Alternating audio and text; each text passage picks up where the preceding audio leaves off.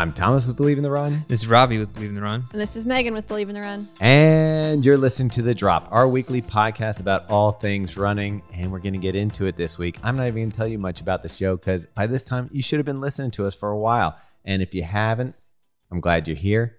If you have, don't forget to tell friends to come and listen to the show too. But enough about me pitching the show. Let's get into it. Robbie, what do we got this week? Well, this week I have a mustache. I'm revealing it on the show, but we haven't revealed it in real life yet. I have to say, I had mixed emotions when I first saw it. It came in and I was like, Robbie looks totally different. But then I was like, this thing's majestic. I'm going for Coach Bennett vibes. Have you ever seen a bald eagle like up close? Yeah. I felt like your face said freedom. Okay. Yeah, it's been weird because I haven't shaved in, I literally can't remember, 2 years maybe. Mainly because I'm lazy. What was that picture we had where we did the Faster Bastards run and you had no hair on your face? Yeah, that was like 6 years ago. That was insane. Yeah. I looked at it. I was like, baby Robbie. Anyways, yeah. So this morning I shaved and apparently I'm like 13 and forgot how to shave. So I cut myself about 10 times. And What'd you do? What'd you do with all the blood? Well, I just, went through a lot of tiny toilet paper patches. You know, it would have been great.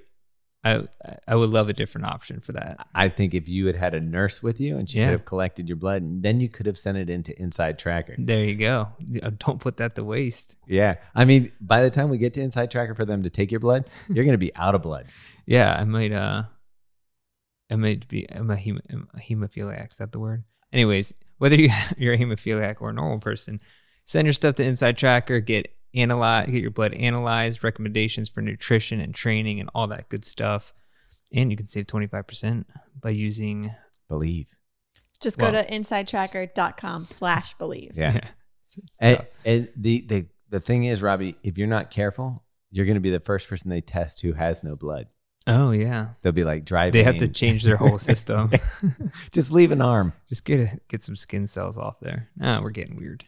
Yeah. No surprise. Anyway, use that URL to get 25% off all their products, which is insidetracker.com/believe. Check it out today.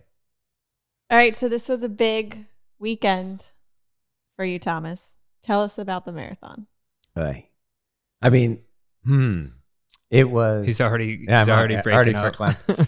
Yeah. I mean, I can't. I mean, I guess maybe I'll just read what I wrote right after it in the car, but I'll tell you about the start. So I had everything going for me going into this marathon. I had a really good, strong training block. I had good coaching. I had great nutrition from Featherston Nutrition. You basically have a better setup than most pro athletes. Yeah, I had everything going for me, and I just mentally I was in a good place. I really felt strong going into this marathon. When I was thinking about what I'd be able to do, I wasn't thinking about how bad it would go. I was thinking about how good it would go. Like I was thinking. Well, you were looking to BQ, right? It wasn't even about the BQ. It was more like I wanted to beat my 320 PR. My last marathon right before this one was the NCR. I ran at 3:26, but I wasn't even paying attention to pace. I was just kind of like cruising and just trying to have an enjoyable experience. Mm-hmm. And so I was like, okay, now I'm trying. Now I'm training. I'm doing the workout. And I'm like, the BQ would have been a nice topper on it, but really I just wanted to beat my previous my PR. And I was like, I'm getting older. I want to do this and do it at this stage of my life. And so I got up there and everything seemed like it was aligned for that. And the day went sideways.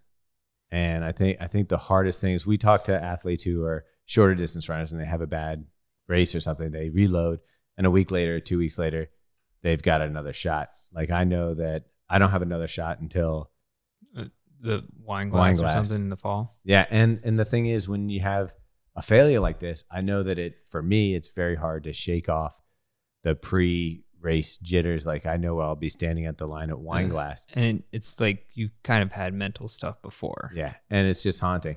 Well, and that's the thing. I went into this one going, let's work on my toughness. Maybe that's the missing ingredient. You did some rocky drills beforehand, ran up Yeah, some steps, exactly. slapped some pigs.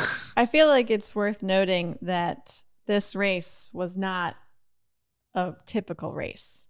The start line was you walk up to it and you press your go on your watch and you start running. There was no anthem, there was no gun, there was no crowd. There's nothing. It was an arch with a timing mat.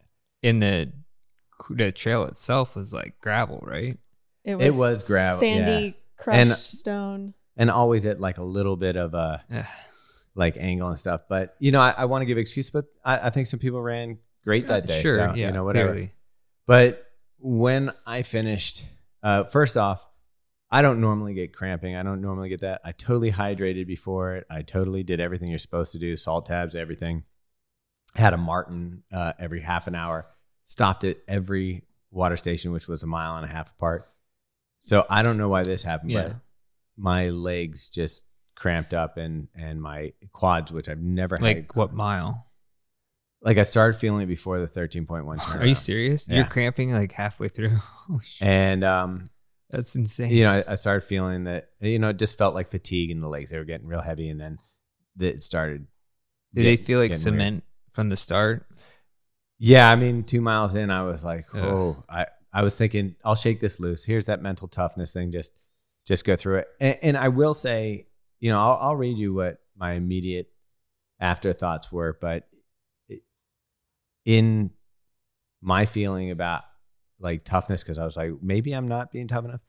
I was like, finishing this race, the one thing I will take out of this is that I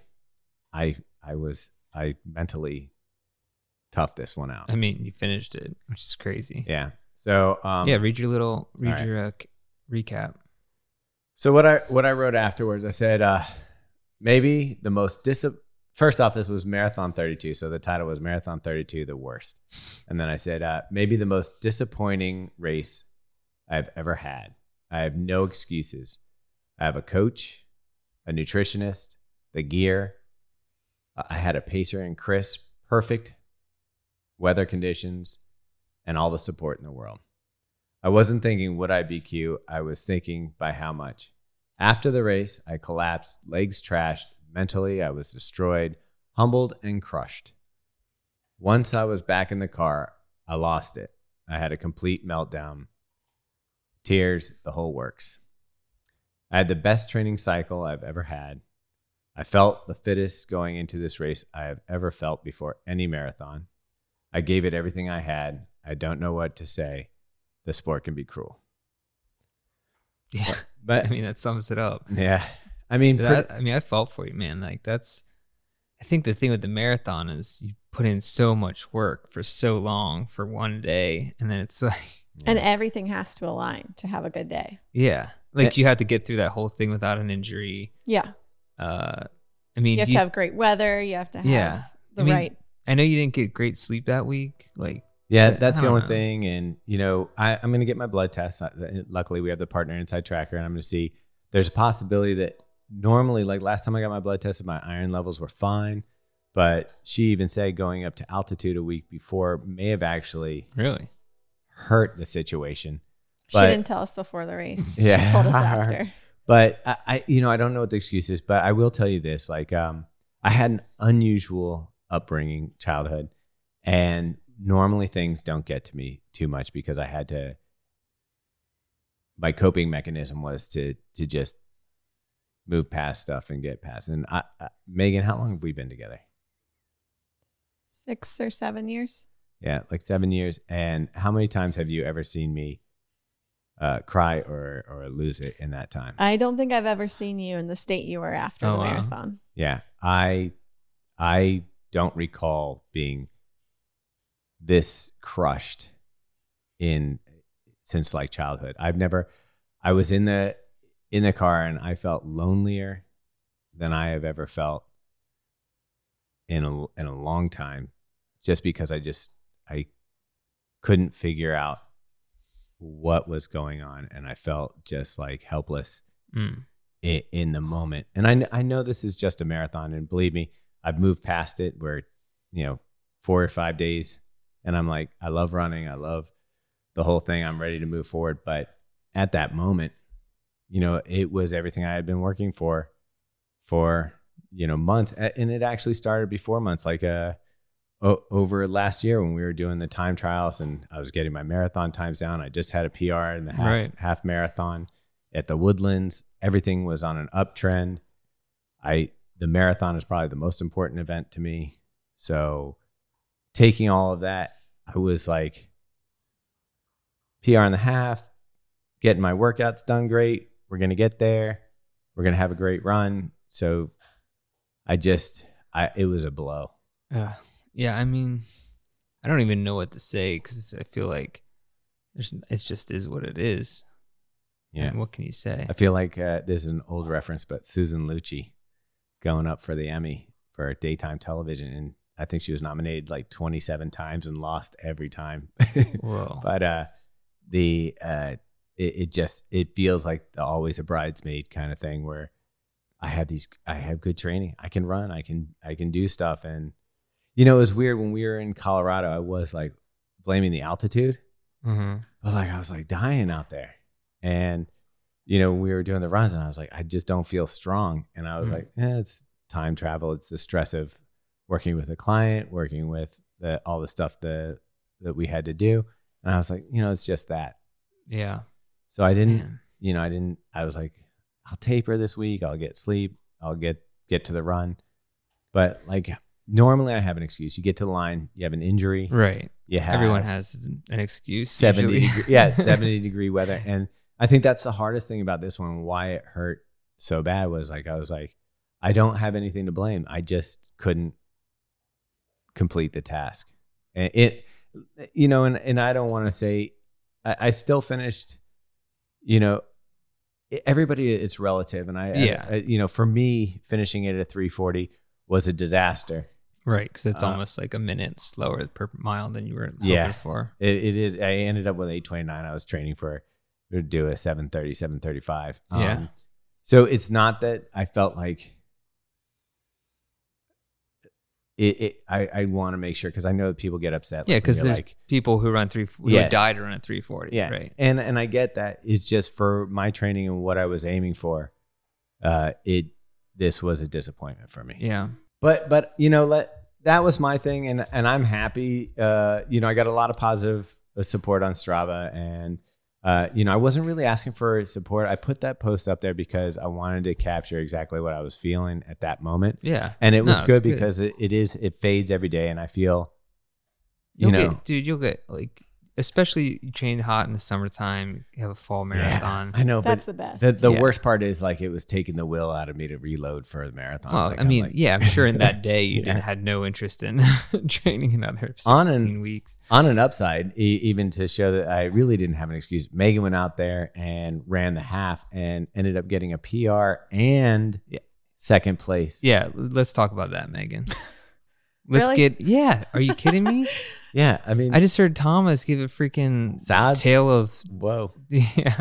Here's the thing, though. I am waiting for that race day where everything clicks and it feels effortless and you run a PR. Okay, and that wasn't. That was not it at all. So it was just one of those things. You ran a PR. Yeah. Okay. And I hated it. She's greedy. So greedy. Yeah. Like she wants to enjoy it.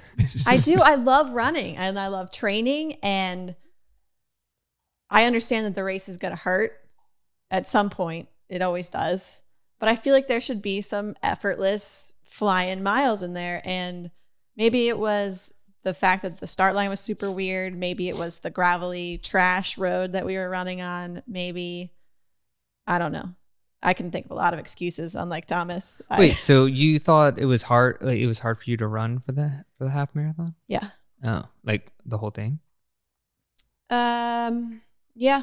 It's pretty uncomfortable the whole time. The only thing that was high humidity. I don't know why it was such a shitty course, but so the girl who won was in my wave, and she was about 15 to 20 seconds ahead of me for the first half. And I, in my mind, was going to turn around and crush her. Mm. And the opposite happened. We did the turnaround, and she didn't really crush you. She won by a minute. Yeah, a minute and 30 seconds. So she gained like a full minute in the back half, but it was mostly because I slowed down versus her speeding up. But okay, so I think that had a positive split. Yeah, not by a ton, but by. Yeah, if you want to see positive splits, look at my straw. But yeah, I wore the Alpha Fly, which I still love. I don't think there was a right shoe to wear on that gravel trail, but I do wonder if maybe a lightweight, fast trail shoe would have been a better choice. Like for a half marathon? There was for any of it. It was the gravel. I don't know if it's one of those ones where if it rained, the gravel would seem firm, and it was just loose enough that you probably lost a little bit of power out of every stride. Oh, you definitely did. As soon as you hit the asphalt after the gravel, it was like, oh, here are my legs. Weird. Yeah, I mean, anytime you're pushing up against sandy surfaces or something, it feels like, even when we were in Colorado, those trails were a little bit, shifty, and you would feel that. Man, well, I mean, that's pretty awesome though, that you got a PR. Yeah, so I have to celebrate that, I suppose. What was the pace?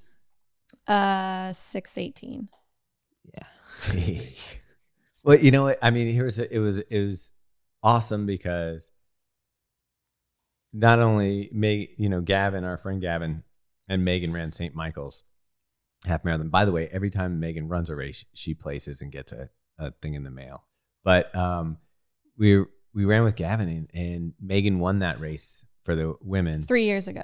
3 years ago, and Gavin, did he come in second for men? Mm-hmm. Second for men, and he ran the time that Megan ran for this marathon, for this half marathon. Oh wow! And I remember Megan being like, "He's so fast. I'll never be that fast." It was interesting to see that perspective because he posted about it like, "Hey, I did this 3 years ago," and when I look back at that, I'm like, "Oh, I could never be that fast." Yeah, so I have to think about that perspective. And sometimes. you at that pace, you could have been second place male. Yeah, right. At that race. So in 3 more years, you'll be running 5:40s. Yeah, along with Robbie. We'll see. We'll see what happens. That mustache is at least worth 2 minutes on every mile. Oh well, I'm more aerodynamic now that I shave my face. 100%. Well, that's actually like a wing on your lips. It's like a spoiler. Yeah, it's like Noah Jotty has so much drag with that hair and the huge mustache. He probably would have won the marathon project. Would have cut that off. Oh yeah. Do you ever think about that, like Jordan Hussein, or like someone who has like really long hair? That has to create some sort of like drag / Well, it's extra weight. It's just like your shoe. Yeah. You're trying to get your shoes down to the lightest, the lightest weight with the most cushion. If you have a pound of hair on your head, I mean, if I was a chick, I would just shave my head. No, but like we're putting it in braids or a ponytail, or it's not like still extra. So weight. I feel like there needs to be more science done on the hair stuff. You got like a 40-pound head by the time you're done with the race. Yeah. I think you guys are focusing on the wrong thing here. May as well wear a motorcycle helmet while you're running. Oh, I agree with Robbie. You won't. You won't do it. Like Daft Punk running a marathon. Oh, that's the thing. There was a guy here who had like thick dreadlocks, and I always was like, that's got to weigh a ton on there. And I'm just like, yeah, I give him extra credit for being as fast as he was because he had like extra weight on him. Yeah, I mean, it matters. Yep. Anyways. What about you, Robbie? You didn't race. Well, I feel like I'm not going to go too in depth into my week because, we've been at this for a little while. What did I do? You ran more. I've been running more. And you've been running in like the Saucony, so you're having some fun because I know you love the speed. Yeah, it's Endorphin Speed's still my favorite shoe. Ran 8 miles on Saturday in it. A couple more this week. And it's probably exactly the same as... I didn't tell you. So I wore one on each shoe, like foot. Oh, you did? For a whole day to see how they compared. And I, like running, totally the same. But then I was like doing my errand runs. And I was at the grocery store and like the hardware store. And everyone's like looking at me. Yeah. Like a weirdo. A weirdo. Wasn't the mustache. I didn't have the mustache yet. Meanwhile, I'm in Highland Town and everyone looks like a weirdo. So I'm like, why are you looking at me? Like, look in the mirror. But they're very different though. Like one's checkered and one's white, bright white. Bright white with neon laces. Yeah. But I just had to tell them I was a shoe reviewer, and they're like, "Oh, I understand now." You may have seen me on Believe in the Run. Yeah, You know, handed out our business cards. yeah. What? So did you notice a difference? No, there's absolutely the same thing. Yeah. There's literally no difference. Yeah. Maybe the uppers a tiny bit different, but if you put a blindfold on and you ran in either endorphin, you would not be able to tell. Ooh, you know we what? do that? Yeah. You should. Thomas will lace you up. You'll lace that's- Thomas up. That actually is a good idea. It'll be like this thing at the weddings when they do the garter, but with an endorphin. What we could do is we blindfold, May can hold my hand. You choose what shoe to put on my foot. And then I'll run like to the end of the block, and I have to tell you at the end which shoe. Now, you can't even do the trick where you put one shoe on one foot and one shoe on the other foot. Right. You got to do like, and if I can guess, Dude, there's no way you'll be able to guess. that would be incredible. Because I don't even know that you'd be able to guess for like the Clifton. Definitely not the Clifton. Probably. No, but the Clifton is also a minor update shoe. But if you gave me a Nike Pegasus 36 versus a Nike Pegasus. Yeah, you could tell. Yeah, 37 versus 38 even. Yeah. All right. So first check-in this week. Man, what should it be about? After you've heard my sob story, one thing that I did learn from this marathon was that I do love running. I love it when it works out for me, and I love it when it doesn't work out for me. So just be glad you're out there, you're able to get this run in, and you're able to get some exercise, some fresh air, and just feel that sweat. Robbie, let's talk about real quick. I know we're going to cover it more in the podcast, so we don't need to get totally in depth here. But one of the shoes that we published a review of this week was the Salomon Ultra Glide. We got a chance to go out in Colorado and run in it. I'll keep mine real short. I really like the shoe. I'm not in a ton of trail running shoes that often, but I'm definitely this summer when I go out and hit those over hills, which I plan on doing. This will probably be the shoe. Yeah, I mean, the shoe that I had was like half size too big, so it didn't really work on the run that we did with Salomon and Courtney Dauwalter. I got the women's size that fit me like perfectly. Yeah, you transferred out of the one that didn't work. Yeah, and then I really enjoyed it. As opposed to the traditional Salomon shoe that was more narrow, this one has a little bit more room. We'll talk about that in a second. Details. But I liked it, and I actually need to get them to send me another pair. I was going to ask if you're going to get another for pair. Sure, because I would really like to run in that pretty much as my standard trail shoe because it has just the right of stack and cushion for me without being too soft. The feet feel good in it. Yeah, it's a nice, it really is a nice shoe. So anyways, Megan, what'd you think?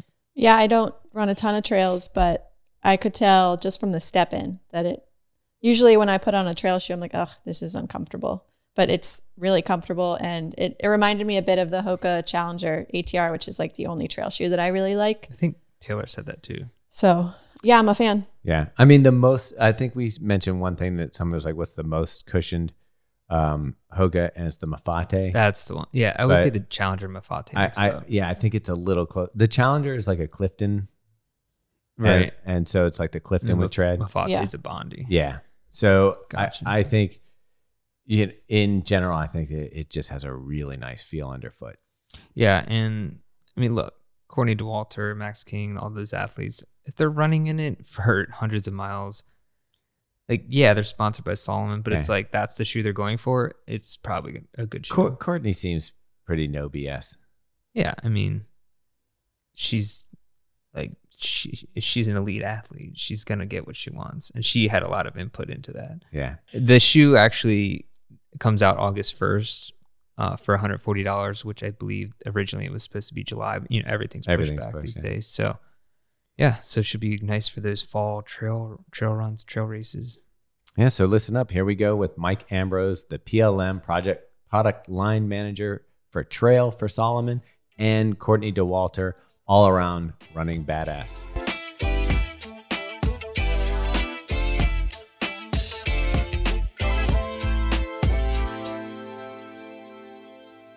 So this is awesome. We've got Courtney Dauwalter and Mike Ambrose from Salomon. Yeah. Super stoked to have him here. We actually got to go on a little bit of a trail run earlier today, so that was fun. Fun. Yeah, my lungs are never recovering from that. Yeah, I mean, coming from Baltimore and going straight up into the Colorado Springs thin air was a little tough. Yeah. You guys did great. Oh, thanks. Yeah. You don't have to say that just because we're on a podcast. My favorite thing was Courtney. They paid me for that. Yeah, Courtney was like actually very gracious, and I don't feel like she pushed the pace on anybody, or like you were very nice. Like I would turn around, she's back there talking to people, and I'm like, I was expecting like her to be like 100 yards done, waiting for us with the sandwich at the end. Race you to the cookies. Yeah. I mean, they did have lollipops, which were pretty nice little treat at the end. Yeah. Tootsie Pops. Great treat. What's your favorite Tootsie Pop? What's your the favorite? maroon color wrapper. Okay, that's raspberry. A good one. Yeah. Yeah. What's your favorite treat, like sweet overall? Jelly beans. Jelly beans. Like Jelly Bellies or just? Yeah. Okay. But any jelly beans will do. I know you love to eat sweets and snacks on the run, so I was trying to get your favorite pick. Yeah, the fruity ones. So jelly beans, Mike and Ike's, gummy worms.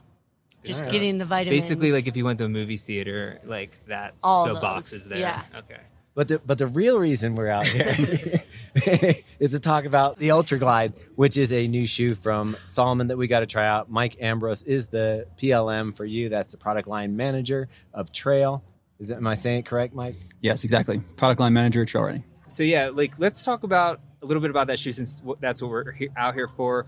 So earlier this morning in Colorado Springs, Palmer Park, we did a short little trail run with Salomon. They had sample pairs of the Salomon Ultra Glide, which is a little bit of a departure from like your typical Salomon shoe, more of a cushion trail shoe. So like, Mike, if you just want to talk about a little bit what Salomon's thoughts were behind the shoe and like what went into that. Yeah, for sure. So it's a really, really exciting shoe for us. We've never really played in the soft comfort world. And, you know, to go back to how it all really came about, we started with the runner. And we know that more and more runners want soft comfort under their feet, whether it's just for daily running or to do an ultra like Courtney, for example. So we knew we had to bring a soft shoe into the market. And yeah, that's exactly what the goal of the shoe was. And we think we executed it. So just really nice, soft, plush ride that's smooth and works on a variety of trails. All right, to get into the nerdy parts, we're talking about a 6mm drop. Yeah. Was there any, like, where do you come up? Like, when you take a look at this shoe and you're trying to develop a shoe, are you talking to Courtney? Are you talking to your athletes and trying to figure it out? Or are you going with another method to determine, like, what the drop's going to be, how much cushion, what the durometer of the midsole is going to be, and how the upper fits? Yeah, it really depends on the shoe and on the project. So for Ultra Glide, we really talk to the markets very holistically, and we talk to trail runners, you know, elite trail runners like Courtney, or, you know, just people getting into the sport. We talk to the markets, we talk to dealers, we talk to, you know, shoe reviewers. So we really asked a lot of different people questions, and we came to what we think is a winning recipe. Of course, there's things like, you know, durometer and certain stability and features like stack height that you kind of have to go to, but yeah, we think we have a nice recipe, and it really just came from talking to runners. Is there a big difference between, like, runners and preferences depending on, like, even country? Like, you know, if you're talking about Europe, because Salomon's big in Europe, and I would say typically, like, your shoes were firmer. Mm-hmm. I'd say built for fast, you know, easy, quick turnover, that kind of thing was what was prized by the runners. And then you come over to the U.S. where there's a lot. I don't know what's different about the runner, but I get the feeling that people want comfort. They want to go further, longer, and have a softer ride during that. Is that something that has been difficult for Salomon to navigate, like the different regions? Yeah, for sure. So, you know, in Europe, the trails tend to be a little bit steeper and more technical. I mean, I'm being very general here. Specifically in our backyard in the Alps, that's the way it is. So having a firmer shoe, a more narrow shoe, a more precise shoe is just better, because that's the playground that we get to play in every day. But yeah, you come out here to the American West, it's much less technical, it's drier, it's a little bit smoother. So yeah, it's just different needs. But what we're finding now more than ever is that comfort is pretty universal. And now it's even in Europe where we're seeing more and more maximal cushion, softer shoes. So it's working out great for us now to bring the shoe to life. So I know, Courtney, like, you've obviously been running in the shoe and been part of the feedback process. Can you talk about kind of how you worked in helping them with the shoe, and also how that shoe, like, fits into your rotation? Yeah. So it's Mike's brainchild, and he was like, we got to make this shoe happen. And I was super psyched because I like running pretty far, and that's kind of an understatement. so having extra cushion is always great and very welcome for me. So I was pumped when I got to, be part of the process. And I think like 5 or 6 months ago, I got my first pair of them. And since then I've probably gotten like 2 versions as they just tweaked little things. And yeah, could always just shoot them a text or an email. It's a real open process of like, here's how I'm feeling about it. Here's what's working and not working. As for my rotation right now, they're like, I'm just so excited about them. So they're basically the ones that are right by the door that I put on every day. So wait, so this might be your favorite Salomon? Currently, it's been super fun to play in. Yeah, I'm just excited to have a little bit different option available. So with that, you have other athletes, obviously, other than Courtney testing out this shoe. Do you have some of the European athletes and the people in those other trains trying the shoe out and seeing if they like it? Yeah, absolutely. So this was a really big project for us globally. So we made sure that we had a full spectrum of testing. So in the U.S., it was mainly Courtney and Max King really putting the shoe through its paces, and then in Europe, we've had some of our European athletes just give it a go. And it's really exciting because this shoe actually is facilitating the development of other shoes, and we're going to expand this type of product in the range. So yeah, super exciting to see. I really can't go into it, but where this technology goes. So. You already know too much. Yeah. I'm like, this is all old news to us. No big deal. Yeah, I mean, why don't we talk a little bit? So both Robbie and I ran in the shoe this morning, and we took it out to Garden of the Gods yesterday. It is a really well cushioned shoe. It's not what I expect from Salomon in fit either. It's a little bit wider in the toe box for sure. than I think people would be used to from a Salomon shoe, and maybe people who rode off Salomon shoes for either being too firm or too narrow in the foot. They might have a different experience this shoe. Can you talk a little bit about the fit, maybe the last that you used for this shoe? Yeah, for sure. So to kind of back up a little bit, I've been around trail running for a pretty long time and with Salomon for a really long time. And I got really frustrated hearing people say, oh, I love Salomon, but I can't wear your shoes. And it was really frustrating for me because Salomon was how I got into trail running. It's what the brand that inspired me. And I feel a big responsibility to grow the sport and inspire and enable people out there. So I wanted to make sure that Salomon had a shoe for everyone. And a big limiting factor was just the fit. And like you said, like being a little bit more narrow historically. So for this product, we use a higher volume last. It's actually coming from our road running products. So what that does is it just basically gives you a little bit more room in the toe box and throughout the whole length of the foot, really. Really? So even like on the throat, it's not just a wider toe box. You even widen it out in the throat? Yeah, so really around the ball girth is where we notice a little bit more width. And then to make sure it's not a sloppy fit, so if you don't have a wide foot, for example, we have SensiFit wings that we put in on the shoe on the sides, lateral medial side, to help hold the foot back, and then also our EndoFit internally to help lock the foot in. So you don't need to have a wide foot to fit in this. I mean, it's really, really inclusive. So yeah, my narrow foot seemed to do all right in it today. You talked about the ball fit. And that was a new term that I had learned ball girth, today. yeah. The ball girth. That's basically, we're talking about the area around the bunion, right? Yeah. All right. And that's where we notice in ultra specifically where the foot will swell, if it does swell. But did you have anything to do with that part, Courtney? No, have you ever used bunion on this podcast? The word bunion? Probably have. Yeah. Probably Funyuns, Yeah. because it's a delicious snack, but maybe not bunions. I think we probably have. We probably have. I think it plagues more runners than we know. Yeah. I do have a narrow foot, low volume foot, so I was a little bit worried when anybody starts talking about a wider shoe or even the foot shape shoes. Yeah. Like it does start to make me worry, because especially when you're going around, like today we were going over some like pumice like rock, and the shoe grips really well, and you can tell when your foot's going to slip or slide around in it. I thought it did a pretty good job on my narrow foot of keeping me sturdy. Yeah, I feel like some shoes, say like maybe Topo Athletic, like I do. There's a reason that they have the wide toe box and stuff with the toe splay, but depending, like you said, on turns and stuff, you can slide around. But I feel like this had a very nice balance of like just enough room to give you some space, but like you can still take turns nicely.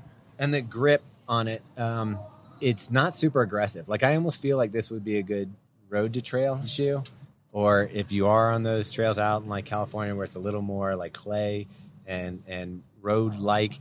I was a little actually worried when we were running today that it wouldn't give enough grip. It seemed to do all right on everything. Did you find it? Yeah, I thought it was great. And Courtney, you're running on more terrain than, like, obviously we just did this Colorado runs in this. Are you having any issues with the shoe that you're hoping will get worked on, or is this pretty much dialed in the way you like it? I think it's great for the purpose that it's serving. It's going to be awesome for so many different trails, and I've been trying to just keep putting miles on it to see, how long do they last.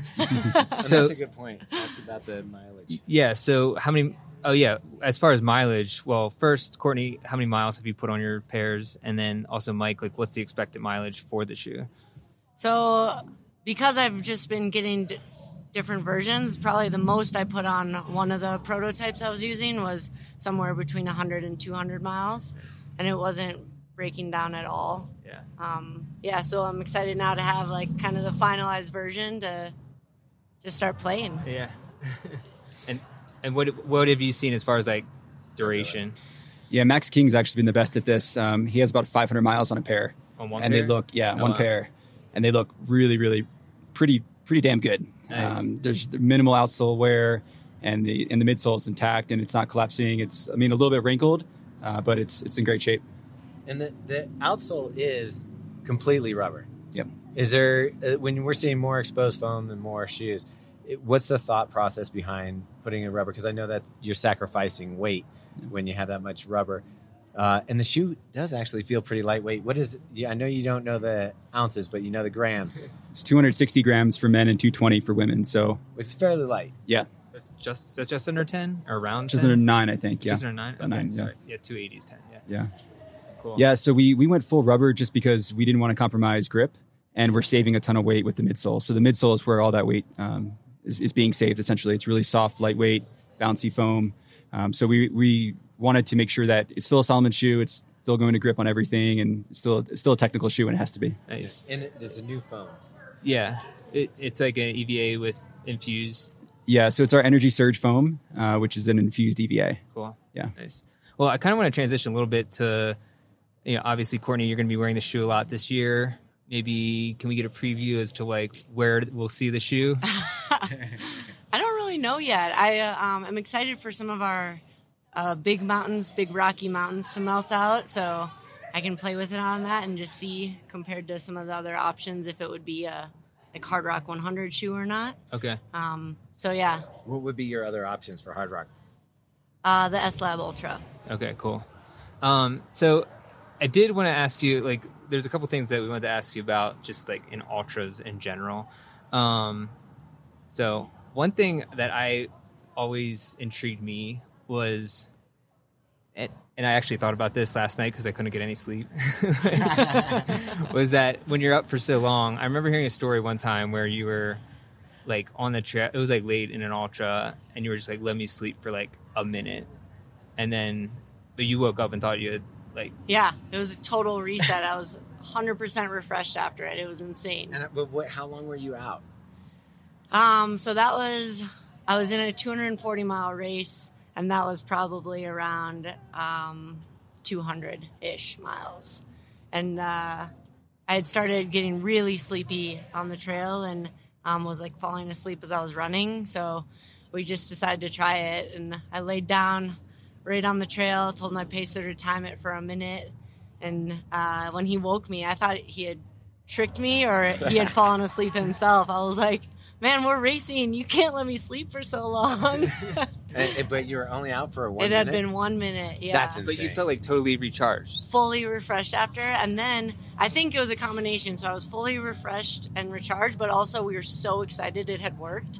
So then we were like hooping and hollering down the trail like, a 1 minute nap worked. It was so cool. Have you... So along those lines, have you ever done any, like, had studies, or no, like, had, like, studies done? Like, no. Because you do such extreme distances, like, has anyone approached you about that No. ever? With like wires all on your head and stuff. No, Or just I've never like, done this that. is insane. Okay. It could be cool. It'd be interesting. Yeah. I'm really curious about the sleeping bit because I love these really long ones and just like where the efficiency, where does Like it how meet? you could fine tune it. Yeah, yeah. and like how much sleep do you need to keep running? as fast as you can. Where's the line? Yeah. So it's fun to play with. It's just another puzzle piece. What have you found to be like the solution so far? Or is I that really- like an inside trick that you don't want to give away? I can't tell you that. No. She's winning races outright. No, I haven't figured it out. I thought I had it. Like that 1 minute nap worked so well. So then the next 200-mile race I tried, I was going to just do the 1 minute nap again, and it was failing me every time. 7 minute abs. Well, yeah, I'll do 8 minute abs. If you don't like it, I'll throw in the extra minute. Good. So after you do like an ultra, say like the 240 or Big's Backyard or anything like that, like what do you do afterwards? Like Sleep? I've always wondered It that. takes longer than a minute sleep. But do you probably stay up for a little while afterwards? Yeah, I mean, for sure some beer at the finish line, and then like nachos or something savory usually sounds good.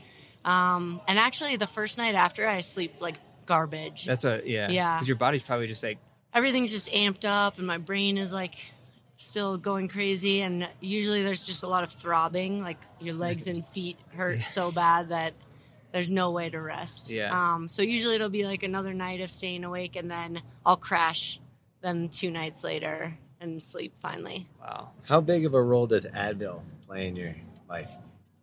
Zero. You don't Really? do any Yeah, painkillers I don't or really anything? do it. Yeah, if I'm sore or hurting, I like to feel that so that I can like notice things and pay attention to them. So Makes sense. I don't want to numb it. Yeah, because then you don't know like what's going wrong. Like, Right. You want to know what's going wrong Yeah. in the moment. That's awesome. I did like one of the other things that's always intrigued me is in races like Big's Backyard Ultra, where if nobody knows, it's a race put on by Laz Lake, who does the like Barkley marathons. He's a madman. At least to me, he is. I don't know. And He seems nuts. yeah, but the idea of that race is like you do a 4.1 something mile loop every hour on the hour. Yep. And if you finish at 30 minutes, 40 minutes, whatever, you rest until it starts again. What's the psychology of that like when it's getting down to like 2 or 3 runners? Like, did you just keep doing what you're doing, or do you have to like what do you do? Because in other ultras, How do you convince yourself to go back out? Is that what you're well, but in other ultra races, you would Gotta be get way back. ahead of people or way behind someone. But here, you just lined up against the same competitors. Yeah. Like, what? How do you? It's deal pretty with that? cool because for me, that one feels less like a race. Like that one's set up in this really cool way to see what's possible. So you're doing 4 miles an hour, resting with whatever time in between those 4 miles. And if you don't make the cutoff or you just quit, you're out and it goes until there's one left. So it's set up perfectly to see what humans can do. And so this past year, it came down to Harvey, Lewis, and I, and Yeah. we were in it, just the two of us, for 100 miles about.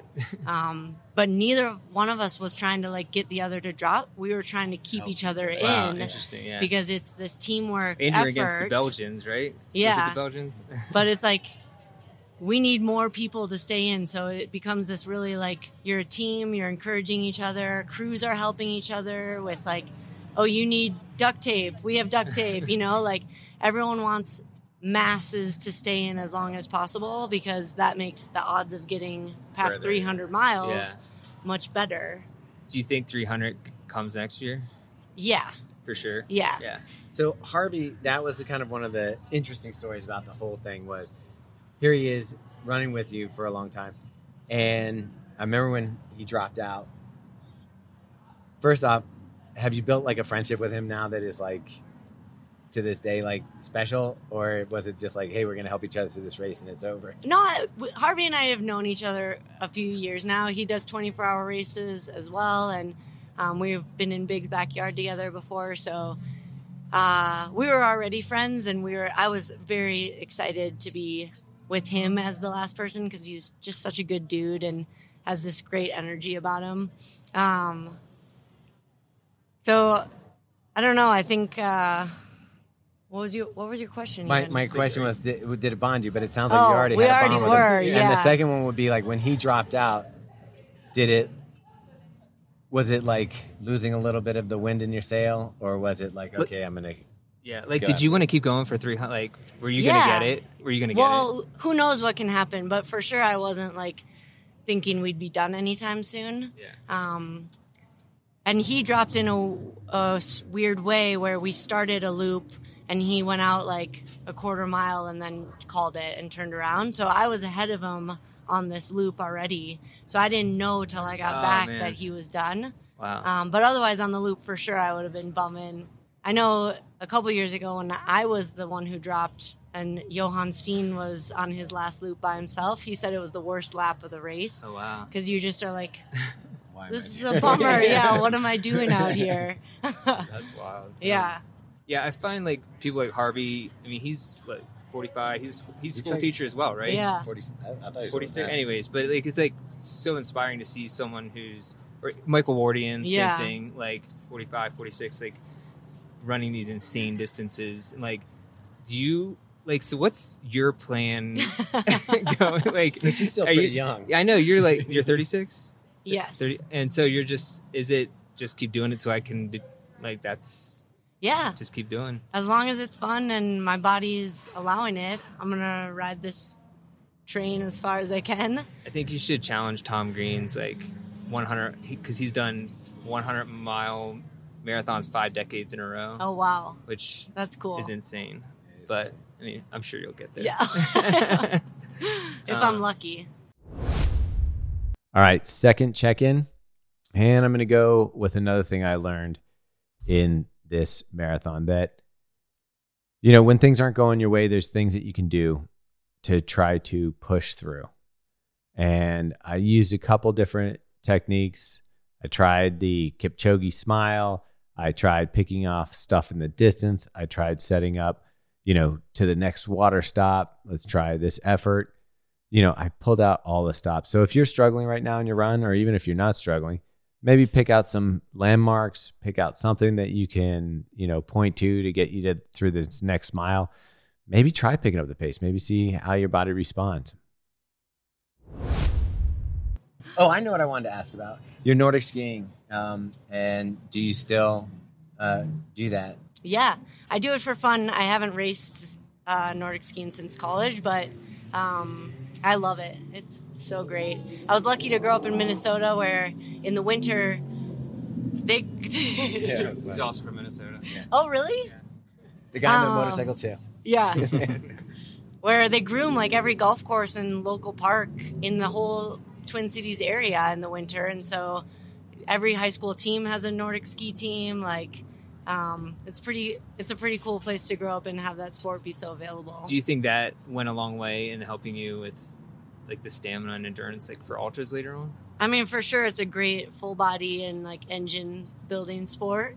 So it had to have helped somehow. I also had a really fantastic Nordic ski coach in high school who was all about like the pain cave kind of thing and finding that next gear. And so having that be instilled so early on, like you can do more than what feels comfortable, I think pays off. What's your like absolute like what's the absolute worst like how far does your pain cave go? 'Cause it seems like it goes pretty far. And I'm like, It goes pretty like far. when has there been a time when you're like that's just like was too like that was couldn't handle it anymore? I don't think that's how I categorize it ever. Okay. So like how do you categorize? How would you categorize your pain cave levels? Do you have a smiley chart? No, I think you just go in and then you try and go as far back as you can in it. Would you It's a test every time. unless it was an injury? Is Yeah. there ever a limit? Yeah. I mean, she was blind. Well, I know. Yeah. Yeah. Like what's his name? Ron Burgundy. So during a race, I did have an injury flare up, and before that race, I think I questioned myself on if I would be smart enough ever to pull it and step out of the pain cave if I needed to. Mm-hmm. And when that injury flared and it was like, here's the facts of the situation, this isn't fixable and it's not good to keep running on it, then we did pull the plug and dropped out of the race. Yeah. So I think injury stuff you have to definitely be aware of, but if it's just discomfort, I think that pain cave runs real deep. Do you rely on your crew to figure out like when it's time to call it quits, or do you trust yourself? Because you just said if you're smart enough, but you've got people around you, you've got, people trying to help you. Do you listen to them, or do you just mainly you're your main consult? I think I'm my main consult, but they're super valuable, and like I try to explain to them, because they don't know when I say it's shooting pain down my whole leg and I can't walk on it. Like, where are we then? And so I'll bounce those ideas off of them just to like, gauge health things sometimes. So having a crew is huge, and often like it's the same crew, so they know me pretty well at this point, and they'll be able to look at my face when I come into an aid station, and we don't even have to say anything. They'll know like how deep into the cave I am, but that doesn't mean we stop. They'll just like have an understanding of how to help me better. So psychologically, when you're lining up at the start of a race and getting ready to run one of these ultras, which, obviously you're not thinking about the finish line the minute you start because it's too far off in the future. Or Big's backyard where it's just kind of like, I'm hoping to get to a certain number of miles. Is there still a nervousness, or are you like, is this playful to you? Like, I'm just going to see what I can do today. Like, what's going through your mind? It's a nervous excitedness. Yeah. I think, excited to play, but nervous of like, what's the thing that I didn't predict would happen, and can I handle it? Because there's always some unknown like wrench that's thrown in your day when you're out there for a whole day or 2 days or whatever. And so that's usually what has me be like a little nervous, but also I think that's part of the fun of it, is it's this puzzle that we get to try and solve every time. Like along those lines, so this is like the lamest story ever, but I've only run 150 miler, but I remember when I ran that, and this is like kind of any race once you start going up distances, is like it was going fine, whatever. Like mile 15, I'm like, oh crap, I have like 35 miles to go, which like before the fastest or the longest I run was a 50K, and it's like you can kind of comprehend it, it's a marathon, whatever. And it's like, are there any distances in your mind that you like cannot comprehend right now, like that, but that you would like, but that you would like, not going to tell you that, but that you would like, but that you would like to do? Like you're like, I could do that, but I can't like wrap my head around it quite fully.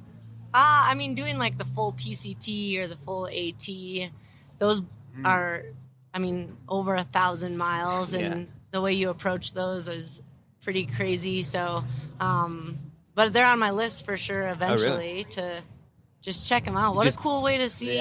Would you like FKT attempt of them? I don't know. It would depend on like when it fit in the, like maybe it's when I'm just older and want to tour. Do something. Well, Scott Jurek, because when he did the FKT on the Appalachian Trail, which has been broken twice now, I think, but I think that was like towards the end.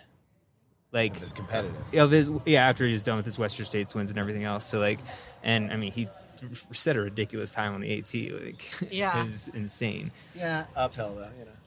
Uphill. Yeah, I know. No, I mean that'd be awesome if you do the AT. You'll get plenty of company out there. I'm sure tons of people will come out to the trail. On the run today, I was giving you a little advice, no big deal. I was like, thank you for that. If you're out there, you just know that it's basically rocks, softball-sized rocks through all of Maryland and Pennsylvania. So I know the secret. Prepare your ankles to be broken. Sounds fun. Yeah, but I think both of those, like you said, just insanely long distances. Yeah, those are cool. Yeah. Have you ever done anything aside from like a 240 race or anything that's been like a week, like a week or two, like long distance, like 1,000 miles or anything? No. Okay. I attempted the Colorado Trail this past summer, which is 500 if you make it all the way, but I did not. So it was a good dipping my toe into long stuff, though. Yeah. Was that like a dust thing? Was it like the air? I'm not sure. Dust, just a lot of miles, and maybe something was stewing in there already. Okay, yeah. Because it was instantly, like, I started the run, and that whole first day, I remember telling my husband, like, my lungs just aren't waking up on this. Yeah, I was like, everything else is clicking. I feel, really good, but my lungs are, like, being lazy right now. And I thought they would kick into gear as they learned that this is what we were doing. Yeah. But it just got worse. They're So just like, nah, we want no part of this. So I don't know if there was something in there already that was angry, but yeah, it was really cool. Did you go 3 days into that? How? Honestly, I don't remember the days at this point. Okay. We made it 305 miles. Yeah. So more than 3 days. I gotta sure. say, it was still cool following along. Well- And by the way, Salomon did a good job of like posting about it and stuff like that. So that was cool. Well, thanks for following. Yeah, for sure. It was fun to be out there. Yeah, I mean, any race, like, it's always funny, like trail races when you're trying to follow them. Like the Barkley Marathons is basically a Twitter account of some random guy. I'm like, how is this the thing? Or like refresh. Yeah.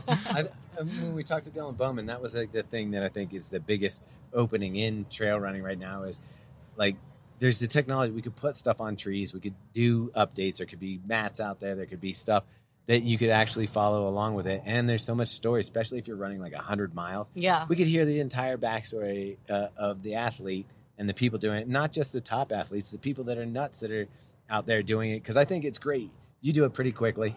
And so it's not as impressive as somebody doing it. It takes, 5 days to get the same distance done. Yeah. But, that guy's out there, and I want to know his story. Like, what's going on? And I really think there's a huge opening for that kind of coverage in the sport.